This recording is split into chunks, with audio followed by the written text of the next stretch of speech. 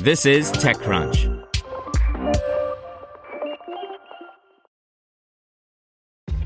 This episode is brought to you by ShipStation. You know, some things take a lot of work, like sending little robots to far-off distant planets. And just as that's challenging, so too is running a successful e-commerce business, especially when there's so much to do. So I want to introduce you all to ShipStation. Now, I love using ShipStation because of its easy-to-use dashboard, which makes managing orders and printing labels a breeze and super smooth. Oh, and the customer service is just out of this world. It's exactly what you need to help grow your business. Sign up for your free 60-day trial at shipstation.com/technews. That's shipstation.com/technews. This podcast is supported by Tools and Weapons, the podcast hosted by Microsoft Vice Chair and President Brad Smith. Each episode features insight you won't find anywhere else from the center of the conversation surrounding emerging technologies like AI. Right now in the podcast, you can hear a special episode where Brad Smith lays out Microsoft's vision for a vibrant marketplace driving the new AI economy. To hear more, follow or subscribe to Tools and Weapons with Brad Smith wherever you get your podcasts. This is TechCrunch. Here's your Daily Crunch. Coming up, Bloomingdale's opens virtual store, Google gets an Android upgrade, and Instagram's latest repost feature. Iconic department store Bloomingdale's is celebrating its 150th anniversary with a new virtual store that will go live during New York Fashion Week, which starts September 9th. Virtual department stores aren't a new concept. You might recall eBay doing something similar in 2013 and individual brands more recently. In fact, the concept is something Bloomingdale's has worked on for a while as it created a more robust relationship with its retailers and customers. The department store's chief marketing officer, Frank Berman, told TechCrunch via email that the company experimented with virtual fashion shows and interactive windows over the past 10 years, but that the 150th anniversary gave us the opportunity to think bigger and put our customers front and center. Bloomingdale's virtual store will initially feature collections from brands like Polo Ralph Lauren, Marc Jacobs, David Yurman, MCM, and Baccarat. Up next, Google introduced Thursday a bevy of new features for Android devices, including an upgrade to a self-share option that works like rival Apple's AirDrop and lets users transfer files across its ecosystem of phones, tablets, and Chromebooks.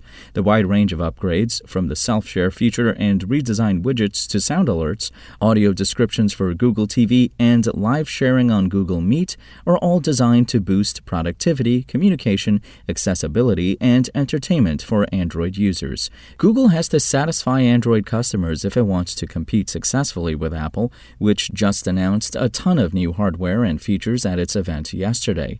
Perhaps the most anticipated feature in the bunch is Nearby Share's new self-share option. To share files with yourself, select from your Android devices that are logged into the same Google account. And Instagram is gearing up to give users the ability to repost other users' posts, the social network confirmed to TechCrunch. Although the Meta-owned company hasn't released the repost feature publicly yet, it plans to begin testing it with select users soon. The new feature was first spotted by a social media consultant who posted a screenshot that showcases a reposts tab. The tab will likely be home to all the posts that users have reshared on their accounts. According to the screenshot, the repost tab will appear on users' profiles alongside the posts, reels, and tagged photos tabs. The addition of a repost feature certainly would get rid of the need for workarounds when it comes to resharing posts. Now let's see what's going on in the world of startups. Berlin-based agri-tech startup Klim is in a hurry to get farmers adopting so-called regenerative methods, which are touted as less harmful to soils and biodiversity than conventional farming. The company argues that this evolution offers the best chance to shrink the global carbon footprint of agriculture fast enough to tackle the climate crisis. Catalog, a Boston-based startup, is building a platform using synthetic DNA to store digital data and has teamed up with storage vendor Seagate Technology for a research collaboration to advance its automated DNA storage and computation platform. The partnership focuses on automating the DNA-based storage platform using Seagate's specially designed electronic chips. And U.S.-based online university platform Nexford University has raised $8 million in a Series A round. The tech-enabled startup is filling affordability and relevance gaps in education. That's all for today. For more from TechCrunch, go to TechCrunch.com.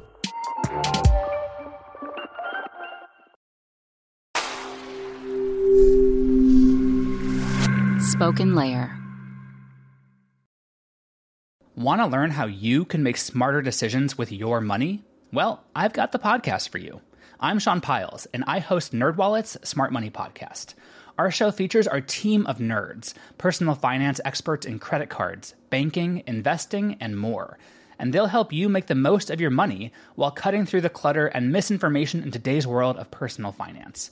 You'll get clarity on strategies to help you build your wealth, invest wisely, shop for financial products, and plan for major life events. Listen to NerdWallet's Smart Money Podcast wherever you get your podcasts.